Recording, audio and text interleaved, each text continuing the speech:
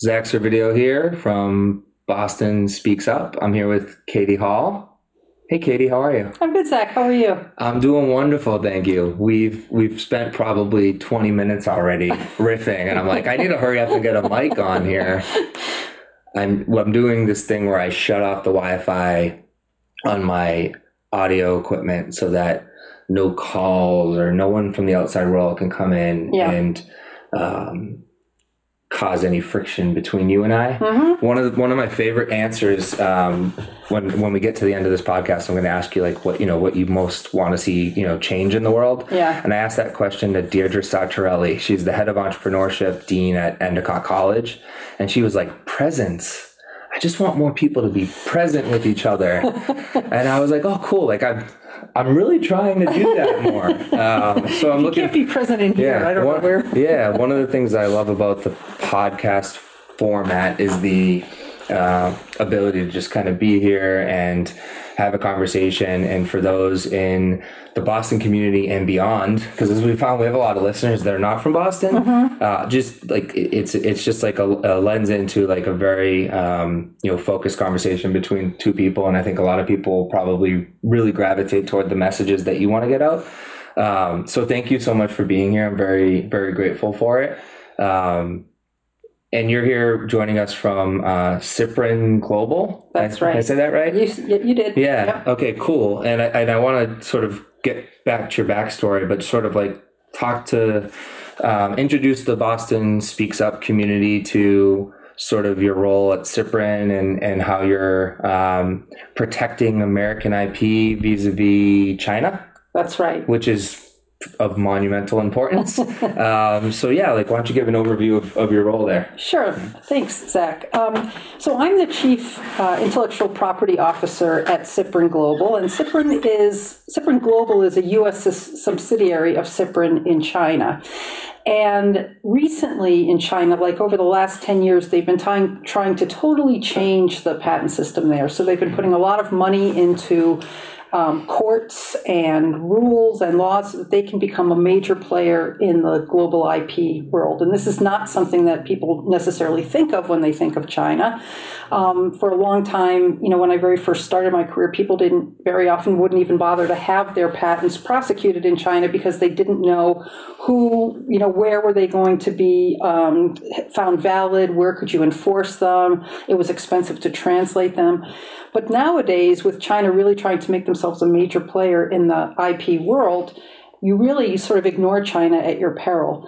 And within China itself is a company called Cyprin that does a lot of trademark filings, patent filings, copyright filings, things of that nature. And they can do it very cost effectively because they have a huge team of people working on it. Mm-hmm. And we realized that if we could open up that machine that's running already in China to people in the U.S., that not only could we very cost effectively take patents from the U.S. and submit them in China, mm-hmm. but it could go the other way because a lot of people in China have already done the work to build a good patent. It's just a matter of translating it, which, by the way, can be done there, mm-hmm. and then we can file it here. So it's really what we're trying to do is help U.S. inventors protect their IP in China. At the same time, we can help Chinese inventors protect their IP in the U.S. Oh, that's cool. I like the mindful way that you're approaching it as an organization, which is it works both ways. Exactly. Protect, and at the core, it's protect all innovators and entrepreneurs' IP. Exactly. Yeah. How much of a problem now with that in mind? Mm-hmm. How much is it a problem that, as you found or anecdotally, you get a sense of that American companies are stealing or copying IP from China? Because as the layman sort of tech reader, I've read plenty about Chinese companies straight up carbon copying businesses. Recently, Amazon's opened up its ad marketplace. Mm-hmm. There's all these third-party software as a service companies mm-hmm. that are in the United States, a couple of which that are out of Seattle.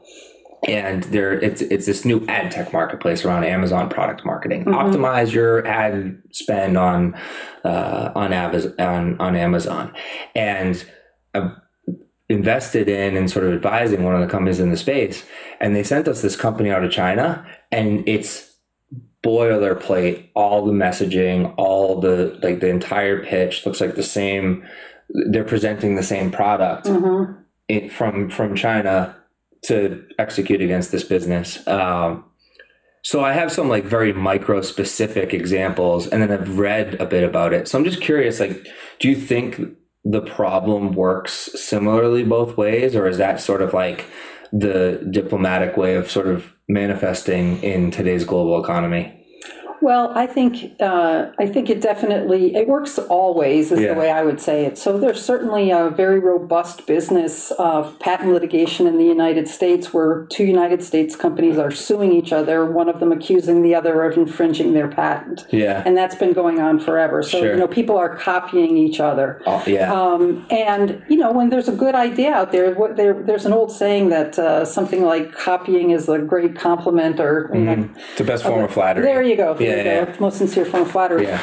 So, the important thing to realize is the way patents work is that if I have a U.S. patent on my technology, then I've protected my technology for anybody that makes, uses, or sells that technology in the United States needs to come to me and say, hey, I would like to, license your technology or whatever. But for example, if I patent something in the United States and I don't patent it in China, and then someone in China were to make, use, and sell in China, I actually don't have any patent rights. So part of it is, for people to make sure that they're protecting their intellectual property in all parts of the world, where they think it's important. Now that the world has become much smaller and it's much more of a global economy, it's very rare for us to find something that would only be made, used, and sold in one place. Things are made one place and sold someplace else and used. So as long as you've touched one of those places with your IP portfolio, you're covered. I think the other thing that's happened is that for a long time, there's lots of times when people there's some patent infringement that happens because people just don't know. They don't realize. Now, whenever you find someone that's, doing sort of side by side, you can put two, marketing campaigns or business plans up next to each other, and they look, line for line to be exactly the same. That is typically a case where there should be some kind of a patent infringement lawsuit, and people need to go to the courts and explain, what's going on and who came up with it first. And there's a lot of work that goes on behind the scenes to determine, who really does own that intellectual property. So I don't really, of course, we've all heard stories, but the couple of times that I've been involved in patent lawsuits myself, it's been in the U.S. for, two U.S. companies going against each other. So, this kind of thing is happening all the time. Everywhere. That's fair. One of my best friends in groomsmen is, he's a IP patent attorney at Finnegan in DC, and he started at the United States Patent and Trademark Office, and he's never been busier. And actually, recently, I even connected him with Deirdre Sartorelli, who I think I already mentioned, from Endicott, because they have a pretty strong entrepreneurship program at Endicott College, and it's becoming increasingly more important that IP law be integrated in at the sort of like incubation level for U.S. tech. Actually, several of the lawyers at Finnegan are all getting poached to come to Boston because there's a big, like one of his friends he just connected me to, just moved up to Cambridge to work for a company. So a lot more, it's pretty commonplace for companies to have sort of in-house counsel for the same reason. So I imagine that's good. That's good for business. It's good for what Cyprin's doing. So I'd love to. So that's what you're doing now. I'd love to kind of peel back some layers of your career and how you got to where you are, and then talking about, some of you have a very like purpose-driven, impact-driven mindset that is beautiful from afar that I'm looking forward to scratching into here in person and sharing with listeners. But talk about, so, where did you grow up and did you have siblings? Like what was your childhood like? Are you a local? Yeah. I'm a local. So I've grown up in New England, but when I was mostly in Connecticut until 8th grade, when I moved to Westboro, Massachusetts, and kicked off my career in Massachusetts by trying out and making the boys basketball team in junior high school. Nice. Believe it or That's not. awesome. I was third string. Okay. But, yeah, because in Connecticut... My love for basketball comes from my mother. Oh, okay. Yeah, That's perfect. She tells all my friends I was the backup center of the high school team, but the starting center smoked cigarettes, so I got to play more. I used to say I wanted to have 12 kids, so I had my own basketball team. I knew a couple of them would want to take music or something, and I needed, to scrimmage 5 Amazing. So you made the boys' team. So right off the bat, you're like, all right, we don't have to have these binary ways we look at things. Like, I'm playing on the boys' basketball team. I just couldn't understand why there wasn't a girls' team, because in Connecticut, where I had been playing, there was. Although when I learned to play basketball, that was when girls still couldn't cross the half court. So you put 3 on each side. But we came up and there was no girls' team. And I remember saying to my mother, she said, well, then try out for the boys' team. So I did. So I guess I've always been sort of fighting that. I think I've been fighting that fight for some time. But so I grew up in Westboro, Massachusetts from 8th grade on. I'm the oldest of 6 kids. So, the oldest of a big family like that winds up being almost a sort of a second mom, having a lot of responsibility and trying to set a good example. But I will say, when I think back on my childhood, and I didn't come from a family with a lot of money or anything like that, and no surprise with 6 kids, but with my mom, she never really told us we couldn't do something. She would just say, if you want to do something, then figure out what you need to do and do it. Like if you want to play on the boys' basketball team, well then, start practicing and try out. Or, you want to do, and she would let us, we had kind of free reign, go out in the morning and we wouldn't have to be back till the street lights were on. And so we were really kind of out and about and on our own. And really, as far as she was concerned, anything, as long as we tried hard and worked hard, she would support us whatever we did. That's amazing. You mentioned this in the pre-podcast questionnaire that your mom is probably the most inspiring person that you've had in your life. Like, is there any more evidence of that you'd like to share? I mean, what is it that she was, doing when you were growing up? Like, she was just like it sounds like she was not blindly supportive. She was like, I support you. And just go figure out the steps you need to make to make that goal happen. Right. But where did she come from, and where did that nice, beautiful, like encouraging, progressive mindset come from way back when? Yeah, I think, my mom is a very religious person, so I think part of it comes from there, this idea that you should be trying to help people and that you have some sort of God-given talent and that you have a responsibility to deliver on that. You don't just get to sit around and waste that. My mom also always had this very positive view on life. I can remember one time, I came home from school, I said somebody had laughed at something I was wearing, and my mother said, isn't that nice that you made them happy? So she always had this Glasses way. Always have. Yeah, she always had this way of, which sometimes is frustrating, because sometimes you want somebody to just say, yeah, you know what, you're right, that really stinks. And that was not her way. Her way was always, well, here's the good way to look at it. And I think, that instilled in me a kind of an optimism and a belief that things can and will get better and that we can, work together to do that. I think the other thing I know with my mom, she was the first in her family to go to college, but her mother was a nurse and she had an aunt that was a nurse. So she used to tell me, the women in my family have always been educated. That was a thing. The women had always been educated. And so, that really made me, from the very beginning, think, I have to go get an education. That's going to be a key to me being able to do what I really want to do in life. And she was right about that. No, that's great. Thanks, Mom. Yeah. Thanks, Mom. So let's talk about doing that then. When you sought out your education, where did you, you talked about, again, pre-podcast questionnaire that will go out with when we launch the podcast.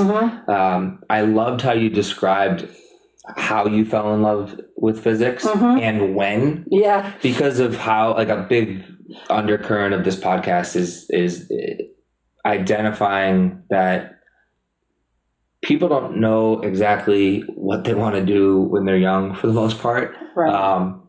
But, instilling simple things like the encouragement your mother instilled in you to, like, well, you're gonna seek out education, and you're gonna, and I think you said a bit in your answer, even to this day, like what you say to young people as a teacher at a professor at Wellesley is, if you don't know exactly what you want to do, which is probably most common, and be honest with yourself, you probably don't, expose yourself to many things and then find that thing or those things that really evoke some sort of emotion, stoke some fire in you and make you feel passionate. For you, that was physics. Right. But just like, how did you, where did you go to college, and how did you kind of approach school to give yourself an opportunity to let physics find you? Yeah.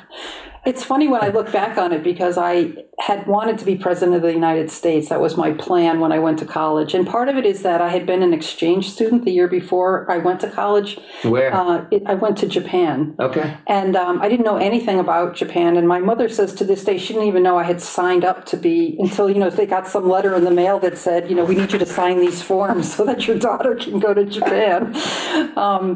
And I got on an airplane, never having been on an airplane before in my life. And I went and I got dropped off with a family in Gotemba, Japan. And it was the most amazing experience I've ever had. I mean, the food was completely different. The house was completely different. In some ways, it was as different a place as I had ever been in my life.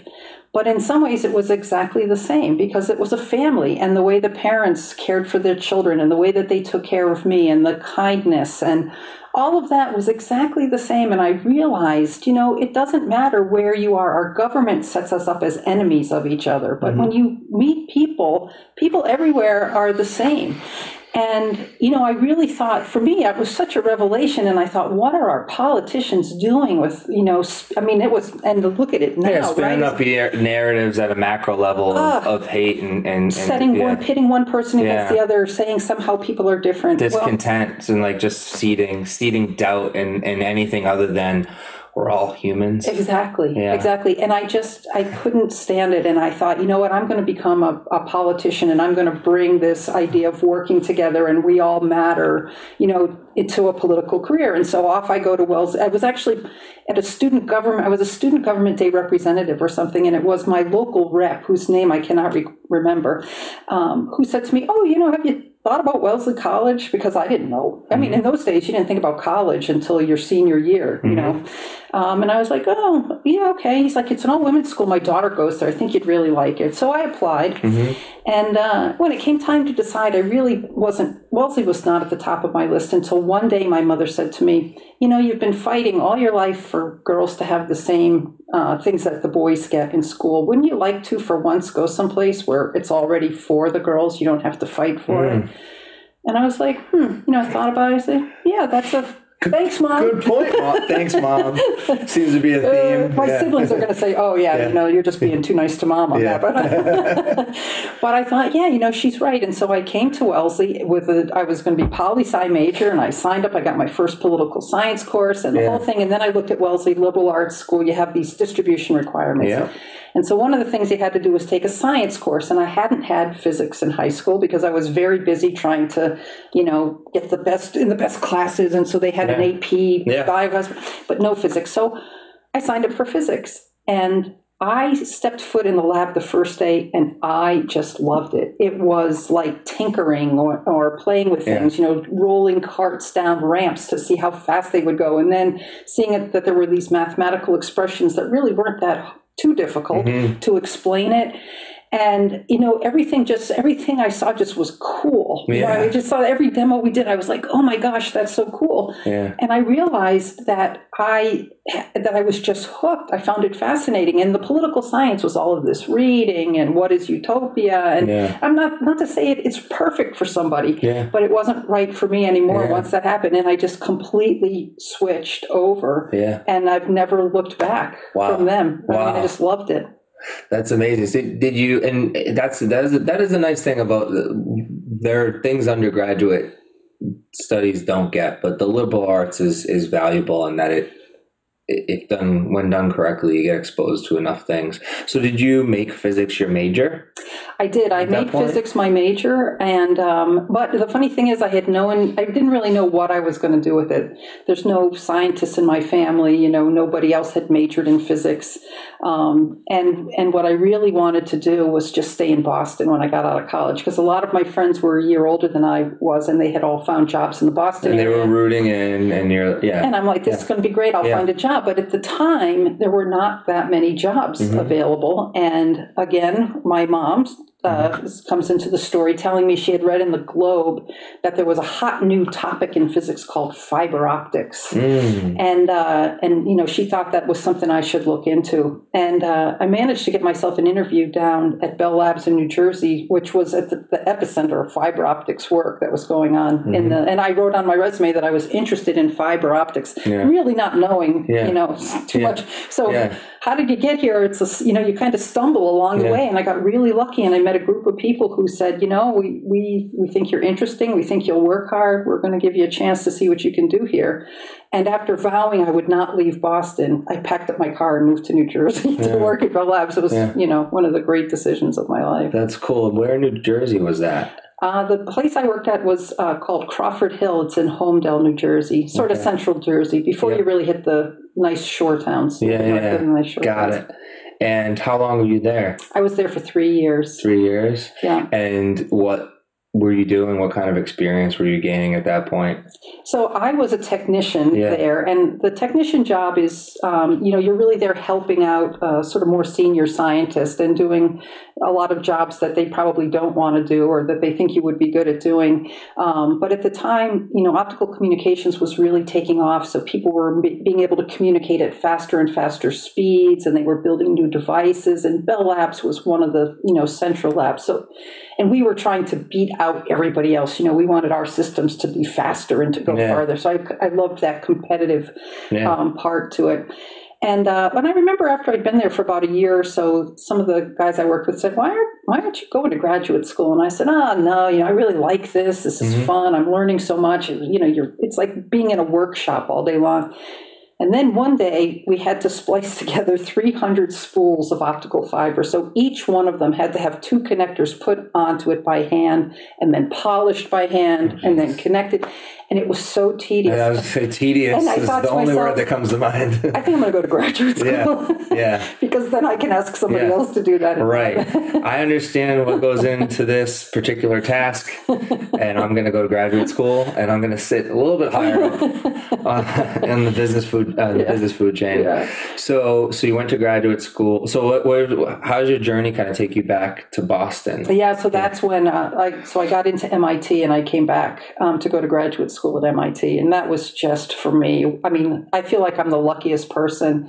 I think that really the experience that I had at Bell Labs was attractive to people because they could see that I knew how to work in a lab. But I wasn't like the superstar student of the century, coming out of Wellesley. But I think that because I had that experience, and I think always in life, if you look back, people have to take a chance on you. Somebody had to say, well, this is not the usual person that comes, knocking on our door, but let's give her a chance. And for me, that was a professor at MIT named Eric Ippen, and he gave me a chance, and his lab was just unbelievable. It had all the equipment that we needed. It was doing cutting edge research, and another guy that said, here, get going, see what you find is interesting, and see what you can get going.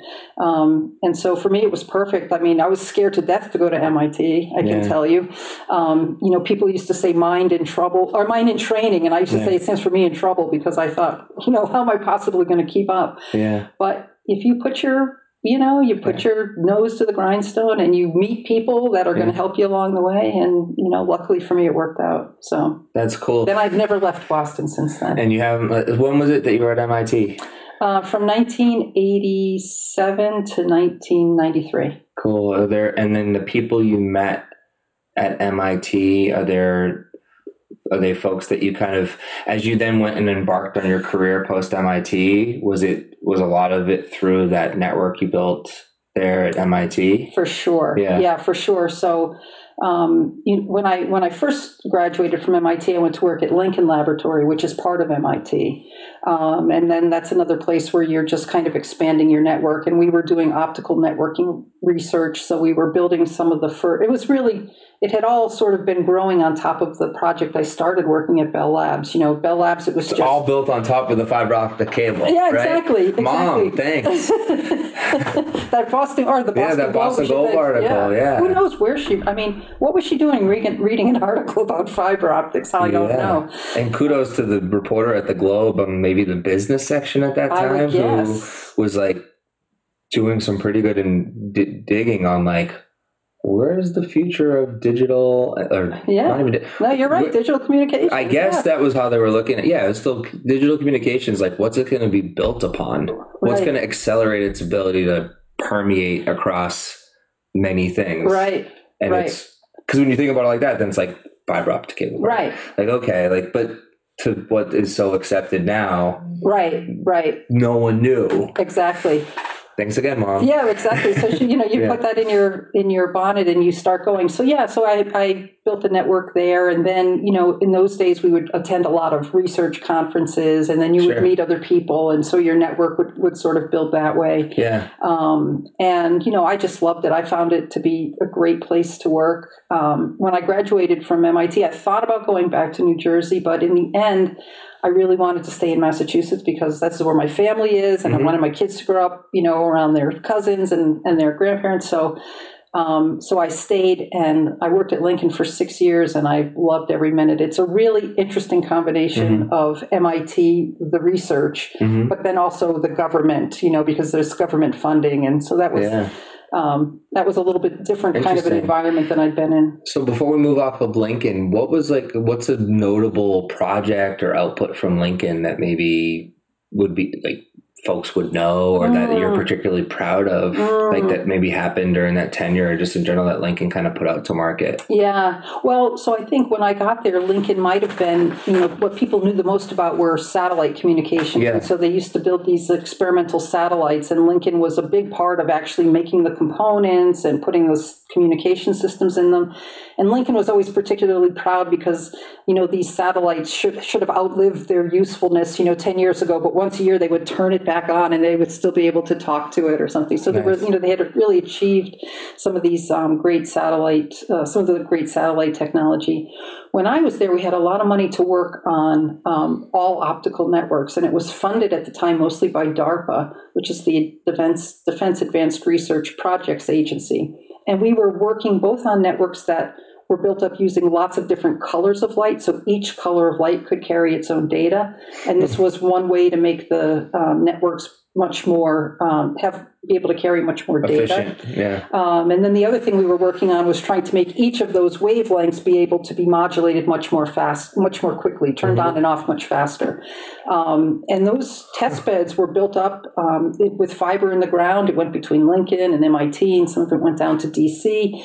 And these were some of the first, there were other people. I don't mean to give the impression that it was only Lincoln that was working on that at the time, but Lincoln was one of the premier places to do that kind of research. Meaningful contribution. For sure. And now if you've got FiOS at your house, you've got fiber optics coming from coming into your house. There's a laser beam coming into your house with data transmitted on it. So that seemed to us like that would never happen when we were working on these things in the 90s. But of course, it has happened.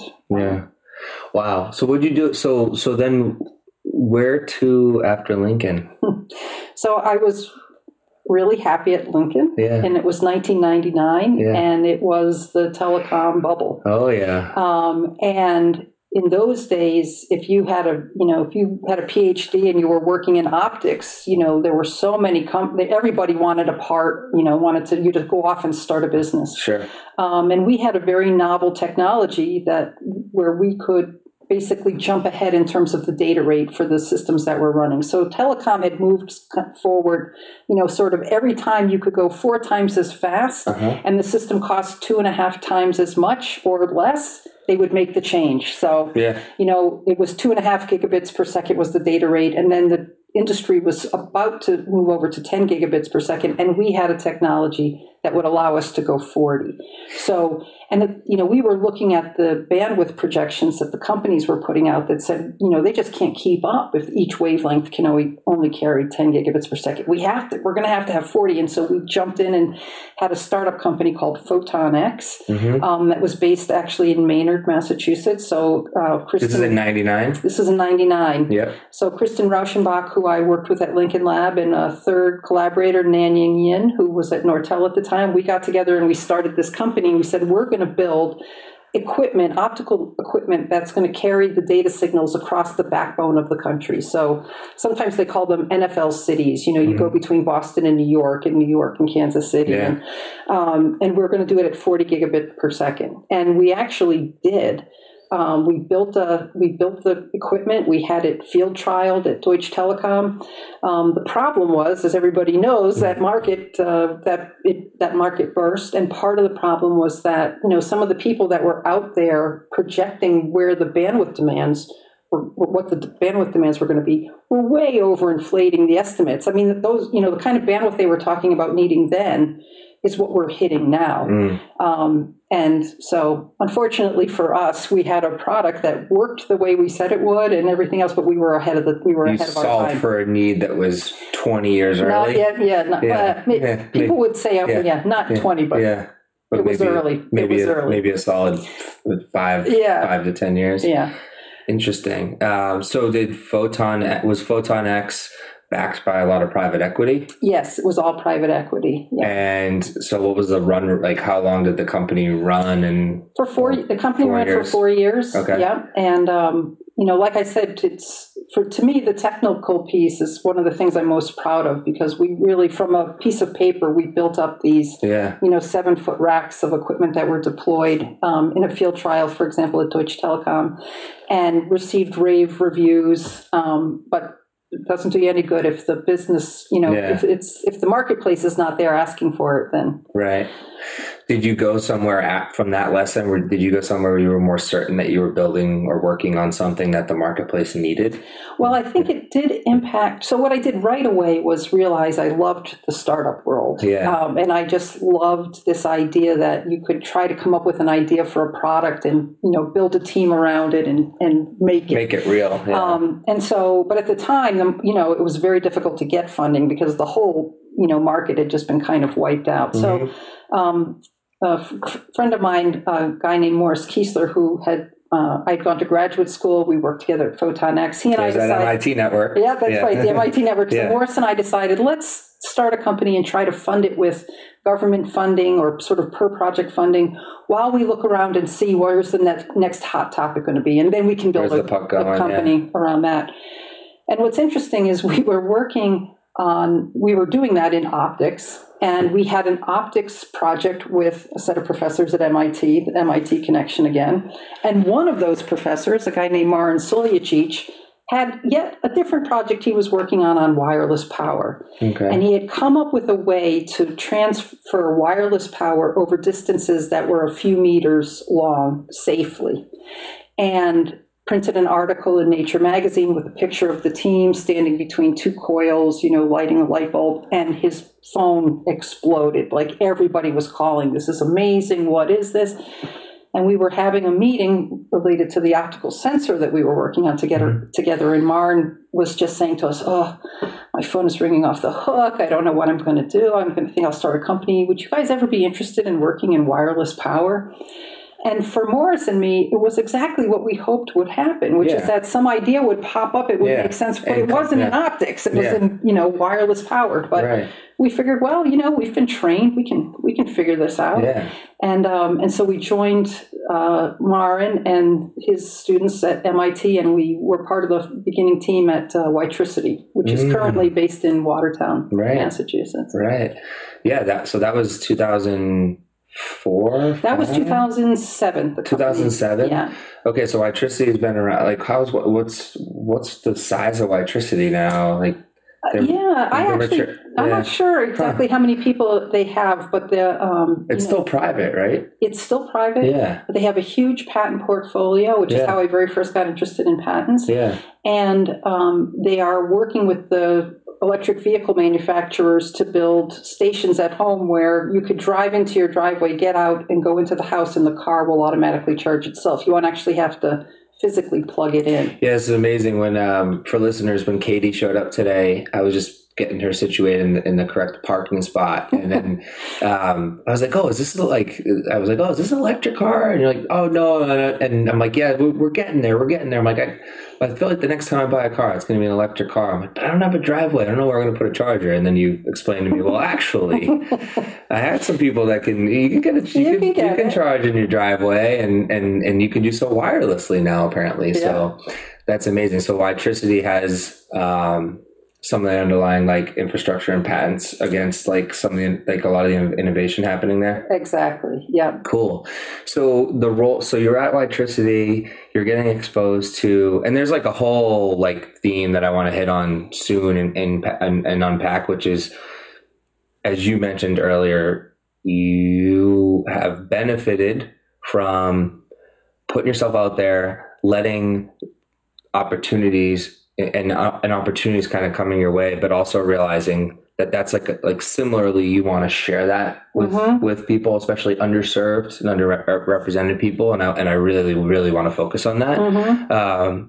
But let's talk about like you this increased exposure at what became Witricity to the patent game, and kind of take us through like the last decade of your career up to Cyprin, and also like adjacent to some of these, and as your mindfulness increased during that time, I feel like it seems to me you've directed a beautiful amount of attention toward, hey, while I'm continuing to ascend in my career, other people of from all shapes and sizes and from different backgrounds should too have opportunities to have this like to be just enjoying these every single breaths we're having in life. Right. Like I get that from you, like the same with you in person. Like you're amazing. Like you're super talented. You're smart. You've put yourself out there. You've reinvented yourself several times. And you're like,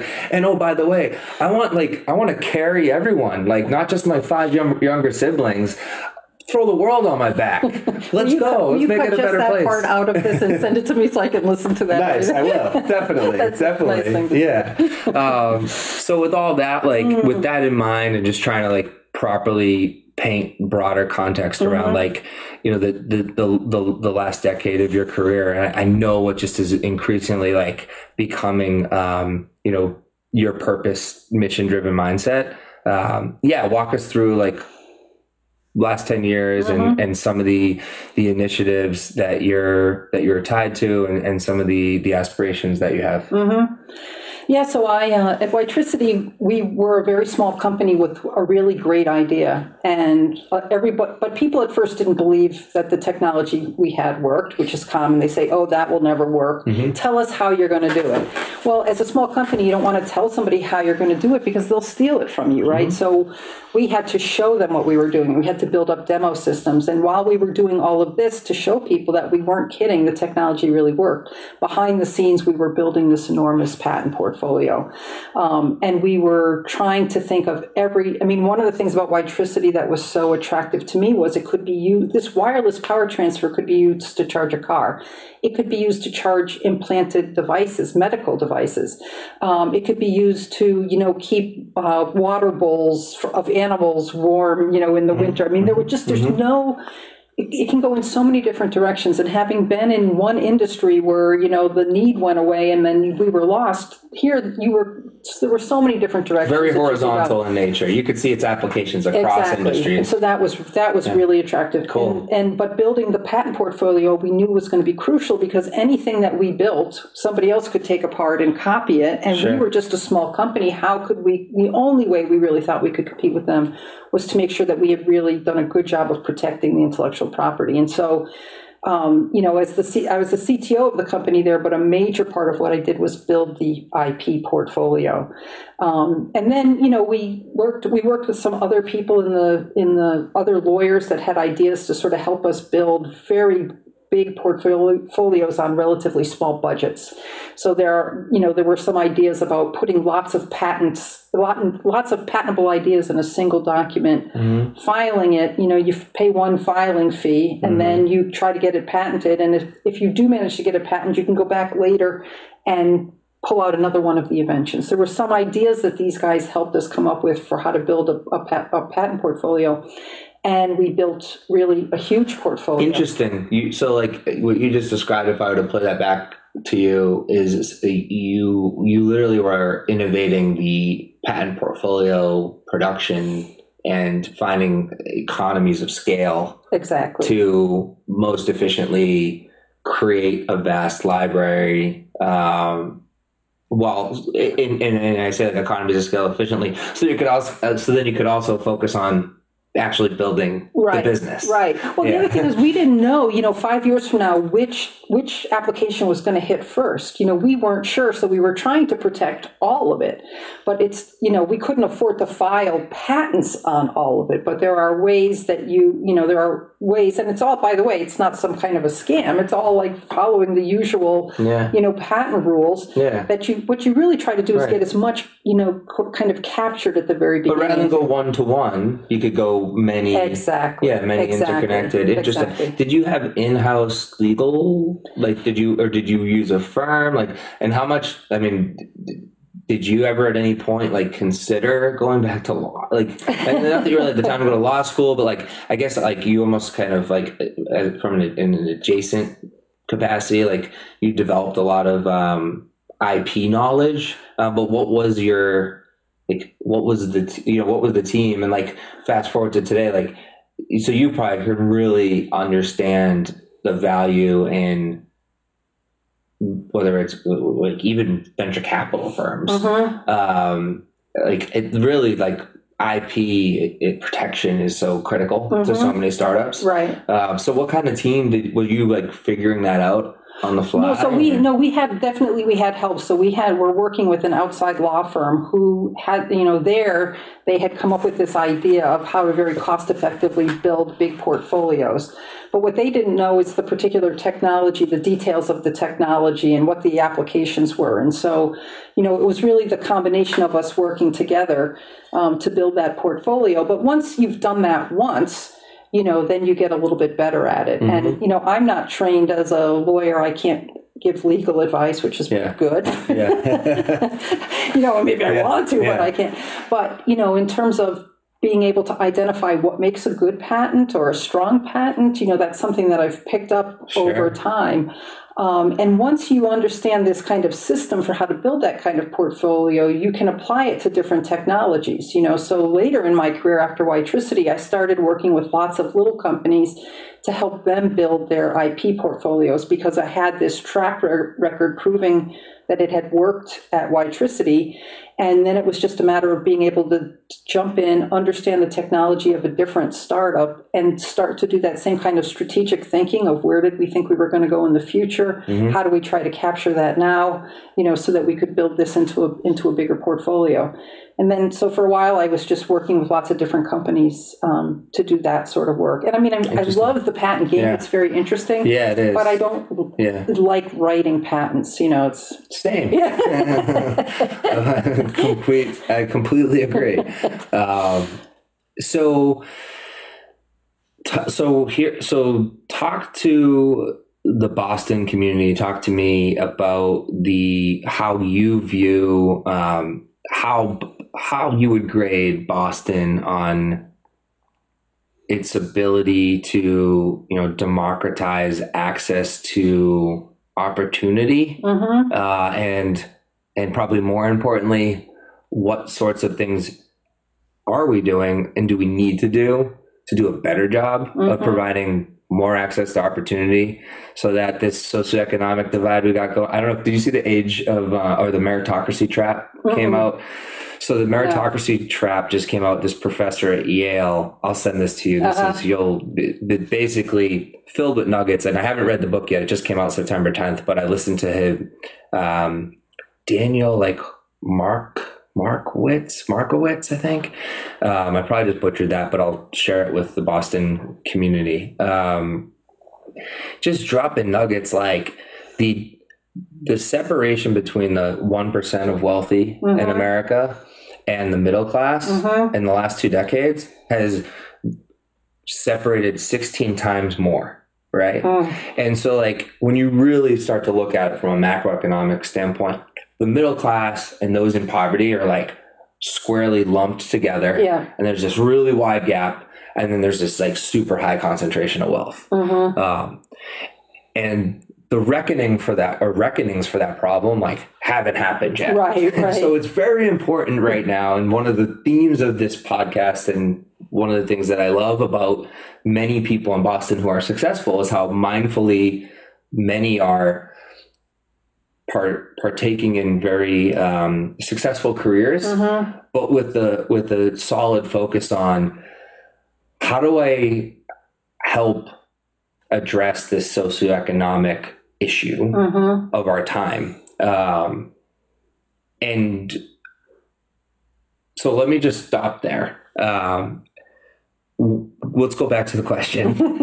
What's your great, and we don't have to cut any of this because I love the community being able to see me kind of like meander my way through some monologues, but you're a really good active listener, and I can tell you're kind of like absorbing this all. So with that all in mind, what's the grade for Boston right now? What are we doing well? What do we need to do? Where are and why is it so important to you, Katie Hall? Wow. The big question. Yeah, this is the big question. Yeah. So I don't know in the details of, there's probably some study somewhere that says where Boston is. I don't think any place is really doing a very good job right now in terms of really making their tech spaces diverse. And I think we are all suffering because of it. Boston, we're lucky we have these great universities. And if you look at the diversity of students that attend our universities, it's unbelievable, right? We really have students from every part of the country, everywhere on the socioeconomic ladder, every kind of religion. Any way people would try to divide us and pit us one against the other, our universities are this incredible blend of everyone.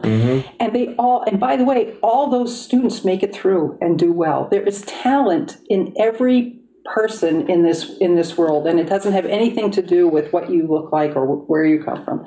And so I feel like there's so many problems out there that we haven't solved just because we don't have the right people working on them, because the practices that we have are just keeping some people out of the game. And the story, or the thing I always say to my students at Wellesley is, don't take yourself out of the game.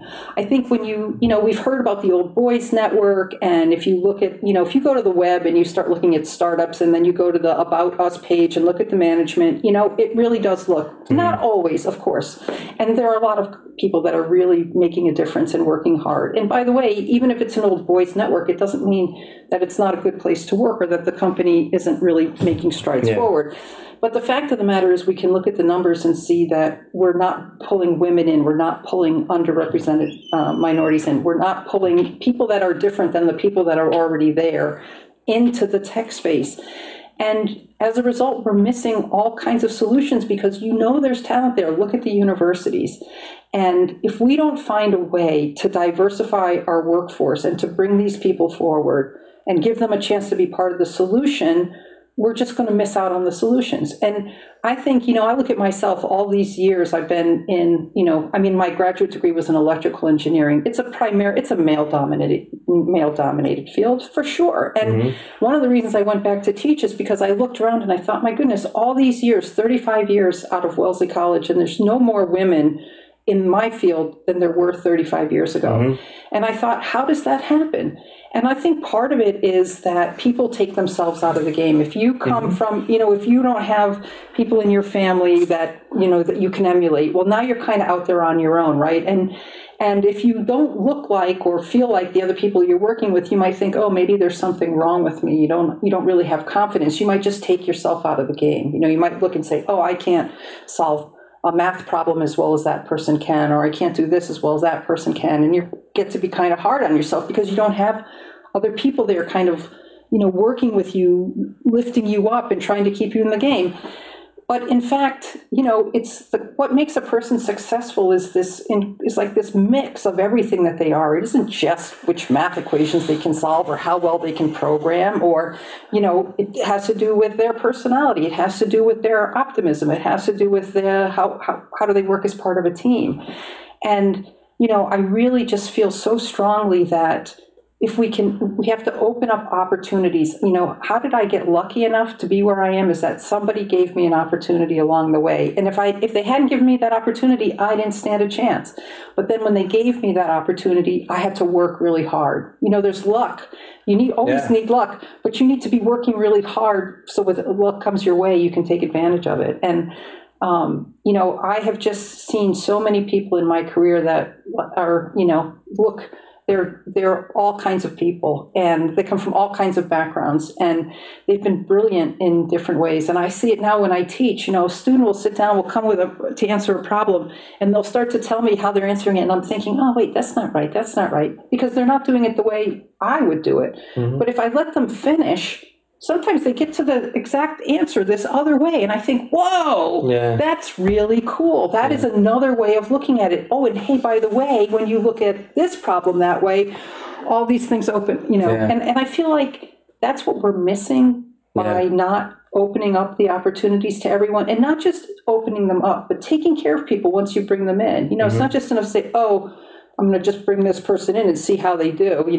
Off you go. Good luck to you. No, you have to have all of the mechanisms, the support mechanisms in there, and you have to be watching out for people and, building them up and telling them when they do well and letting them know what they need to fix. And, it would be I just know it would be so much better if we did that. And that's why I'm passionate about it. That's great. So a few observations and then a question, but it's clear that, you're hitting on some things that really ring true for me. Like, it's the soft skills are so critical. Like, what makes, I love that you said, like every person on the planet is special and has so unique, positive, attributes to bring in the world. And a lot of what, even just in my own time trying to hire younger people the last few years, it's been sometimes just as a refreshing moment. We've hired some of them. It's just hey, what you do is important, right? We're going to teach you many more things, but forget what you do for a second. Let's just talk about how you do it, how you conduct yourself, the openness at which you approach conversation, and it's interesting. I don't know where. So my follow-up question to you is sort of are there some frameworks you're aware of, or at what point do we sort of intercept and get in front of people, young people, and inspire them with confidence, right? Maybe they are, but maybe they are not getting it from their parents. And maybe they look around their peer group and their peer group's parents, and they're like, oh, a career in technology isn't for me. In reality, it's a tech-driven global economy, right? So it touches everything. So how do you softly impact and inspire young people in aggregate and create frameworks, programs where they're introduced to the Katie Halls of the world, and they're inspired, so young women are inspired to seek out careers like yours and seek out counsel from people from yourself and other prominent female executive leaders out there that you've shared with them.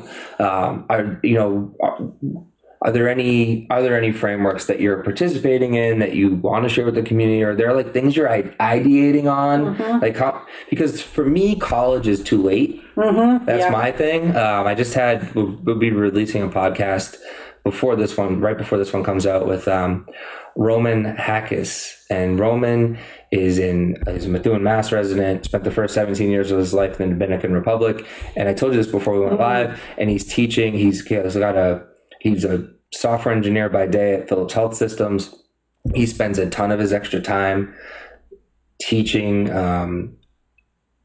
young children that are underserved, underprivileged, many of which don't have computers, but teaching them computer science skills at Lawrence Public Library. And his organization is called Tech for Hood. And he works with the teen development coordinator for the city of Lawrence to get 12, 13, 14, 15, 16-year-olds signed up to, yes, expose them to like, hey, cool, like this can be fun and tangible outcome. It shows up in Snapchat, like an app you and your friends use. But then also like kind of take away like the fear that like tech's not accessible. Right. So that's like an example of a framework and a program that tries to sort of proactively engage teenagers. Do you have like any thoughts on some of the some of the programs or initiatives that maybe like Boston Speaks Up should shed a light on, and things we should share with the community? Yeah. So, I mean, I agree with you. I think the earlier we can, intervene and stop whatever our culture is doing to people to make them think I'm not good at math, I'm not good at physics. You hear this all the time. I mean, you'll hear it if you've got daughters, you'll hear it from your daughters at some incredible age. I do. I have a 2-year-old. So it's only a matter of time, and you will hear, and I just keep thinking, where does that come from? I'm sorry, but in third grade math, everybody can do third grade math. Okay. Yep. So this idea, like, I just can't, I don't know where it comes from. But, one of the things that the students at Wellesley do that I really love is they have a group called SLAM, which is for Science Learning and Mentoring. And they go out, particularly in the Framingham schools, to middle school students. Yeah. And they bring with them science that they'd like to. They have demos. Yeah. And the students come after school. It's primarily, it's for the girl students. And they see the person who is presenting this material to them is a woman. They see, and she may be from the U.S., she may be from anywhere in the world. I mean, who knows, right? But they start to think about, hey, this is being explained to me, so that could be me. Interesting. And it's the women in undergrads? Yeah, it's the undergraduates. Oh, that's awesome. So it's like the cool, like, undergrads that are, like, doing their thing in college, and they're sharing it with you. Like, that's like... Exactly. I want to be her. That's what we hope. I mean, that's really what we hope in the society. I like this a lot. A lot of the clubs at Wellesley have this. Yeah, it's outreach. They talk about being an outreach chair because there's plenty of communities close to us where you can go in and where the kids may not have seen a woman scientist ever or even know what science is. Sometimes people just think, I don't like it, but they don't understand. Like me, when I went to college, I didn't know what it was. How could I not have known by the time I got to Wellesley how cool it was going to be, to be doing some kind of physics experiment? But I didn't. Yeah. Didn't know until I got there. So, I think reaching out is really important. Wellesley itself has a bunch of programs that they're running to try to increase diversity in STEM. Okay. So, one of the things that Wellesley does that I'm involved in only loosely now, but next year I'll be a mentor. Okay. Is a group called Posse. Okay. And so, you mentioned this. Yeah, Posse is there's posses all over the country. The posse that comes to Wellesley comes from the Houston area. Okay. So they identify these truly outstanding high school students who may not otherwise know. They might not, except for this program, they might not know that they could actually go to a place like Wellesley, or maybe they've never even heard of Wellesley. And they identify a group of students, and the students get to know each other when they're in Houston, so that when they come to Wellesley, they come as a group. They all have to be admitted to the college. They all get in. But they know each other before they get there. So this idea of a posse, like my posse is with me. And, as a way to try to help those students who, if they come into this northeastern, it's cold, there's a lot of things that are really different, to try to have there be a community for them already. Because I think a lot of when we talk about why things don't work is the community. Do people feel a part of the community? And, and I think that's where a lot of times businesses fall down. It's one thing to say, I'm going to hire this person, but, you need to make sure that your company has a culture of community, a culture where people are, promoted because they've talked about other people's success, or they've helped each other. Not just the one person that stands up and says, I did this, I did this, I did that, but the person that can build a team or that can figure out how to get contributions from everybody. If the culture values that, then we will build communities within workplaces, and the whole thing, I think, will just, I think it's just going to start feeding on itself. I totally agree. So finding ways to build the community and have people feel a part of the community is really important. And I think it's so easy if you feel there's something different about you to, again, to sort of pull back and say, I don't belong. Yeah. And I say, go for it. Yeah. Go try. You said this in the pre-podcast questionnaire. Like, part of why you belong is we all belong is we're all different. Mm-hmm. And the more different people are in a room, like not only like you mentioned, a student will solve a problem a different way and then open up your mind. So the peers you're with, the more different they are, the more different they'll be presenting solutions. Right. So that's going to help the individuals in the room be exposed to different ideation, different ideating from different individuals, and ultimately net out presumably an even better conclusion for whatever the goal is. Solving a problem, creating a product, you name it. Building a brand, doesn't matter. There's a lot of benefit to it. The community stuff's really cool too. To me, it just seems like sooner rather than later, like right now, yesterday, but right now, unless we can come up with a time machine, let's go back in time a little bit. But right now, we should be building tech hubs in communities that aren't in major cities. Access to Boston right now it sucks. Mm-hmm. It's super expensive. Right. I remembered before we went live, what I wanted to bring up my brother for. So he's leaving Los Angeles. He's getting ready to teach in Spain for a year. And when he moved to LA, he had like $400 to his name and has like a crazy story of like just scrapping and clawing to, become the personal assistant to Jerry Bruckheimer and like figuring out the whole Hollywood world and being like, well, I don't really want to work in this world, but it's been great to me and I'm going to be a novelist. Uh-huh. And he's working on another book now, but him and his wife rented an apartment in Hollywood for like $1,500 a month or $1,600 a month. About 8 years ago. Mm-hmm. Let's say $1,600 a month.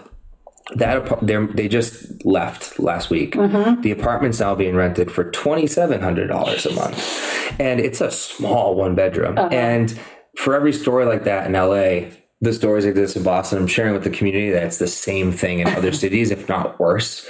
And so when I consider communities like Lawrence. Mm-hmm. Like Lowell, and I'm a Merrimack Valley kid, but I'm very familiar with like high density of people, like pretty dense, like immigrant populations, folks that work hard, that are loyal, like just have like all the soft skills that you like that I seek out in humans, like that can learn many hard skills and hopefully identify hard skills that make them happy. It just seems like it's in the best economic interest of companies to like. And there's like Raytheon's in Andover, like there's some companies close to like a Lawrence, but like to spend a little attention, like and we talked about this a little bit before we went live, underwrite a physical space in Lawrence and create a little mini Silicon Valley where like people can co-work. Because just from hearing like what Roman and the Tech for Hood crew were doing, they just started with a meetup in Lawrence, and all these software engineers that were like Puerto Rican Americans and Dominican Americans and all these like, and they were all like, oh yeah, like we're so underrepresented in our workplaces. Mm-hmm. Let's change that. Right. And so and all of a sudden, if you look up Tech for Hood, it's like a pretty robust organization right now. And with those, and you actually just gave me another thought for them, which is, go talk to Merrimack College. Right. And find like the like minds at the school and teach to them what Tech for Hood's doing at its current scale. Yeah. And empower groups of students to go into Lawrence High, Methuen High, Lowell High, and, like North Andover, and like go into the high schools and get in front of students with those frameworks. Like, there you go. You can start scaling it. Because one of the things that another thing Roman said, that you'll love this. He's like, we don't need to bring diversity into tech. We need to bring tech into where diversity exists.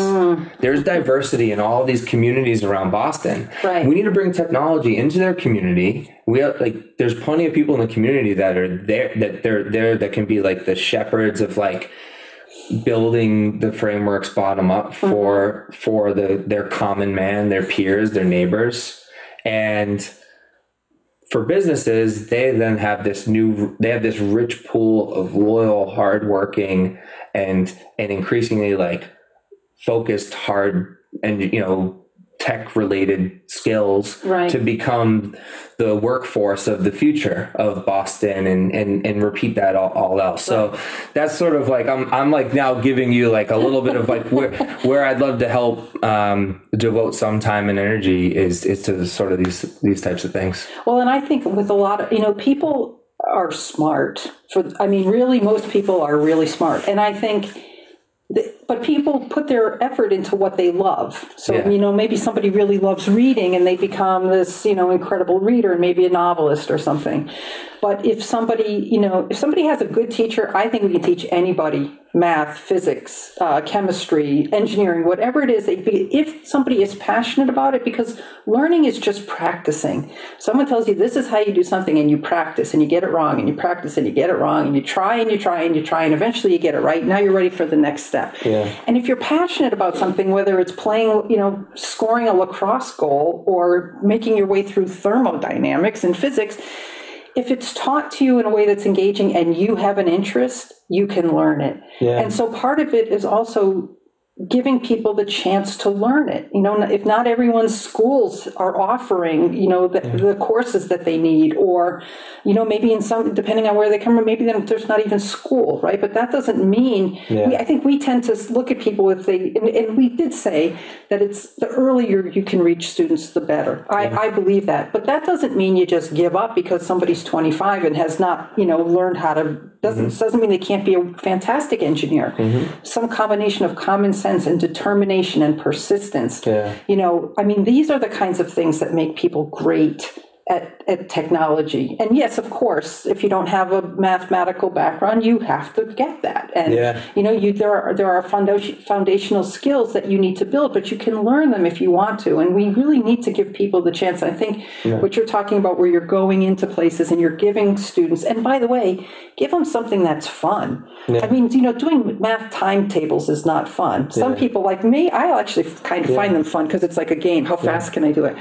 But if you give somebody a Lego robot and say program it to turn around 3 times when the lights come on, now that's a puzzle, right? Let me see how I can solve that puzzle.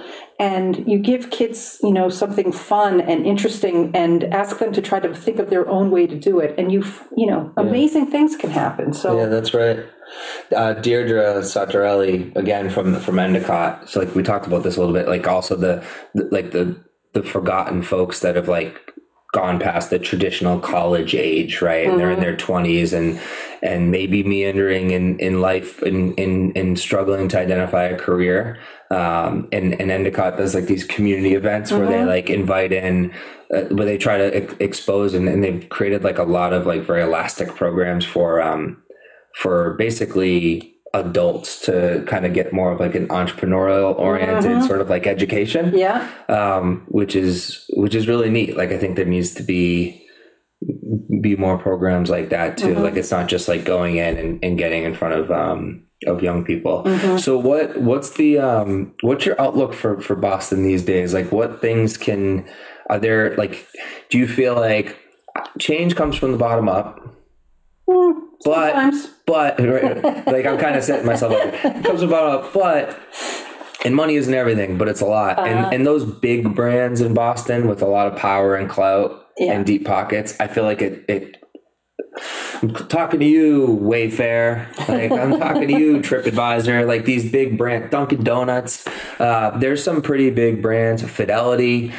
There's some big brands in Boston that I feel like could probably put together a consortium and like do like a collective corporate social responsibility initiatives, investing in many things. It just seems like a lack of CSR oriented initiatives that are like really focused on the issues and like more like, hey, this cause is important, so we're underwriting the support of raising awareness about climate change. Great. That's important. how does that help individual humans have better opportunity? Right.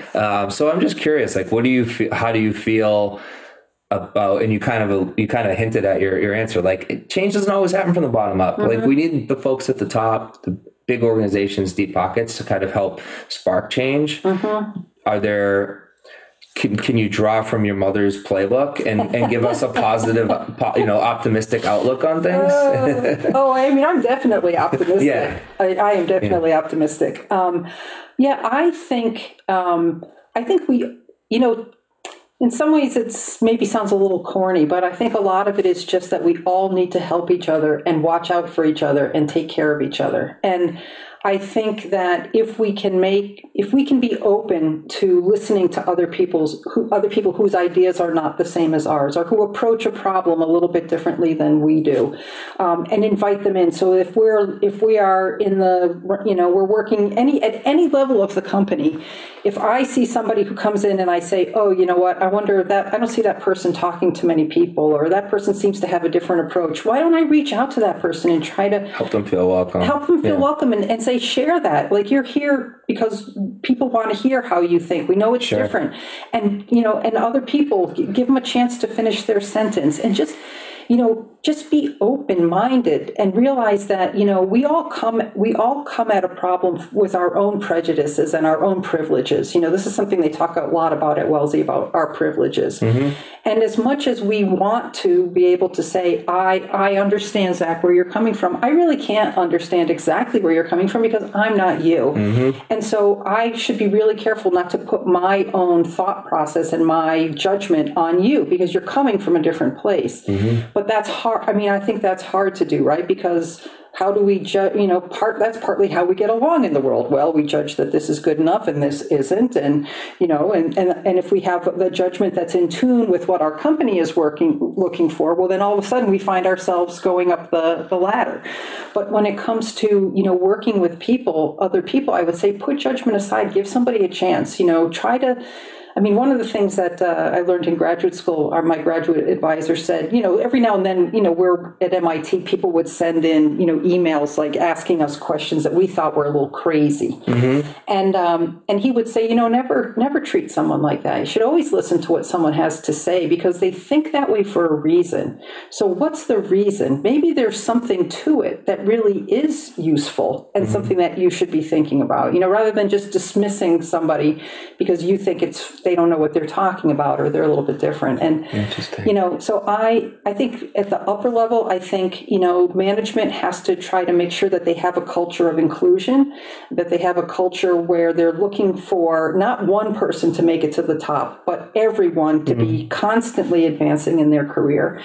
And that they should be rewarding employees who build community as much as they reward employees that, figured out the size of the nut that had to go on this motor to make it, work the right way. Or sold the most product that month. Exactly. I mean, all of their, it's all valuable. I think but really putting some valuable weight on the community building and just like that and giving everyone equal opportunity and feeling that they have clear lanes to ascend. Right.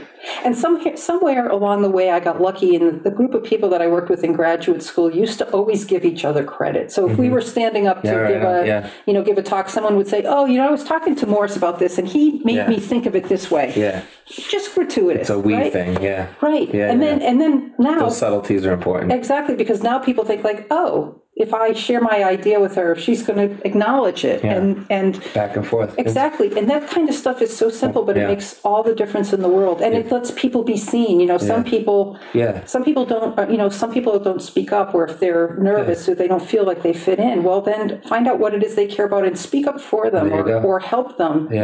Have their voice be heard. Yeah, the word that comes to mind is buoyancy. Just like being more expansive in whose input, in many inputs, but also giving much credit to many people, and collectively everyone kind of lifts up. You're doing a fantastic job of active listening. We kind of talked about this in the pre-podcast questionnaire. Like you're you're intentionally focused on just being your mind. It sounds like your mind and my mind are similar. Like move really fast, and you're like, I could say this or I could say that, and like try to like quiet your brain down and just listen to the words in front of you and then respond, which is what I've been trying to do too. And it was really cool reading your answer to that. I was like, oh my God, that's me. And then sometimes like, and it's even like our daughter's gotten really verbal now. I think she's a little over 2 years old, and she'll be she listens to everything, and then she'll like jump in and so I've been literally talking to her. Like, first of all, like she's very good at using excuse me. Excuse me, and then like ask her questions and whatnot. But I just noticed my observation A+. Thank you. On your active listening. I'm working on that. And I got that feedback from the students because I remember I always say any questions, and I love it when students have questions. Yeah. But boy, they don't get halfway through the question and I've already got the answer. Right. And then I got the feedback where they said, well, she doesn't answer my questions. And I'm thinking, well, but I realized it's because I didn't let them finish the question. So I am really working on that. That's cool of you. And also like that they're like the courage to like admit like, oh, this is a moment of here's like a point of vulnerability and an intention I have to be a better human. Again, it's the type of reason why like we're like minds are attracted, to each other in the same way that many listeners who listen to this podcast perhaps will reach out to Katie with questions or interest about some of the things that were discussed. So what is the best way to contact you and what's your ideal form of communication, social media? Yeah. So, I mean, certainly I have probably the best way to reach me is at Cyprin Global. And so my email is khall, KHALL at Cyprin Global, all one word.com. And Cyprin is spelled CIPRUN. And if all of that's too much and you can't remember, then if you go to the Wellesley College website where I'm teaching in the physics department, you can just plug my name in and it'll come up with my Wellesley College email address and can reach me that way as well. Amazing. Last question that I want to ask is of things that we haven't discussed today. And we've very well documented, which is sometimes my last question is like, what's something about the world you want to change? And like, we firmly know what drives you, like your mission driven mindset is just helping create more access to opportunity for all types of people. But just curious, like you've kind of been around where the puck's been going for some time now.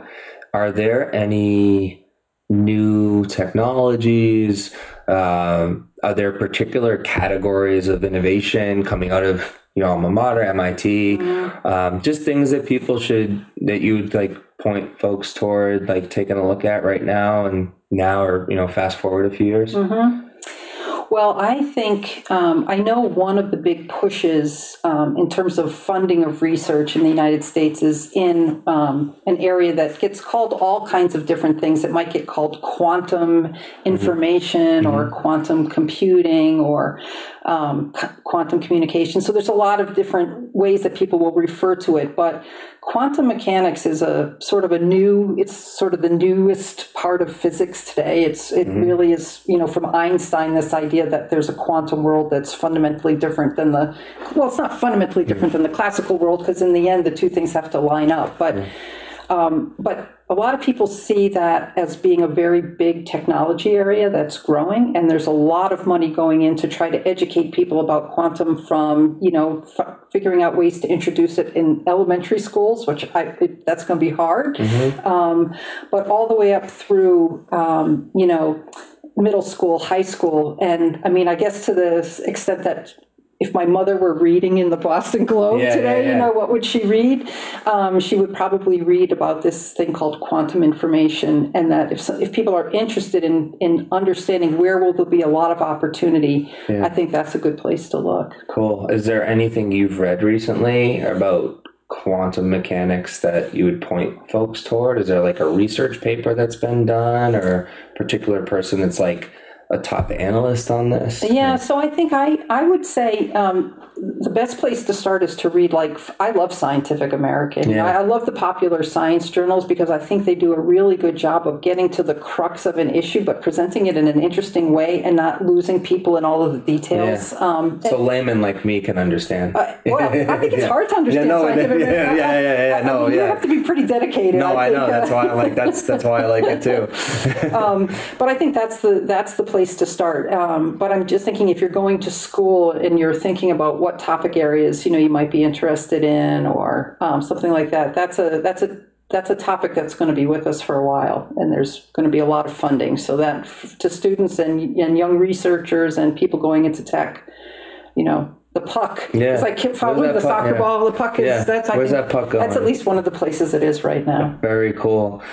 Is there anything we haven't discussed today that's valuable to share with the Boston community? Any initiatives going on with Cyprin Global that would be helpful for like young entrepreneurs to be aware of in the city?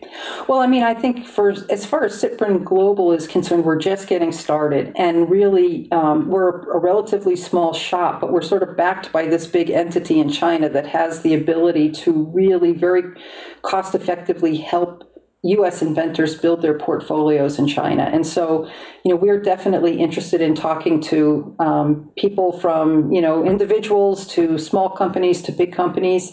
You can just call us. We're in Boston. We're on the East Coast time zone. So call us and talk to us about, what you're thinking about and if you're interested. And if we don't have something you're interested in, then we'll say thanks for calling and move on. But we might really be able to offer some services and help people think about growing their business in a much more global way. The IP landscape is changing in the sense that the U.S. used to be the place where most patents were filed and most, patents were litigated. And now with the EU, there's quite a bit in Europe, but very quickly, China is becoming the place that has the most patent submissions and where the work is going on. And so, we really feel like being here, but having this group we collaborate with in China, hopefully makes it very easy for people to really be able to consider that as a way to protect their technology. So we would love to, talk to people. Send me an email or go to our website, cypringlobal.com, and let us know what we can do to help out. Great. That makes a lot of sense. Well, Katie, this has been a pleasure. I'm so happy that we both just got to be here in the moment and be present in Boston. Glad that you guys got to join us. Really grateful for the time, Katie Hall. Thank you very much, Zach. You're awesome. I feel the same way about you. Thank you very much. And cheers, Boston.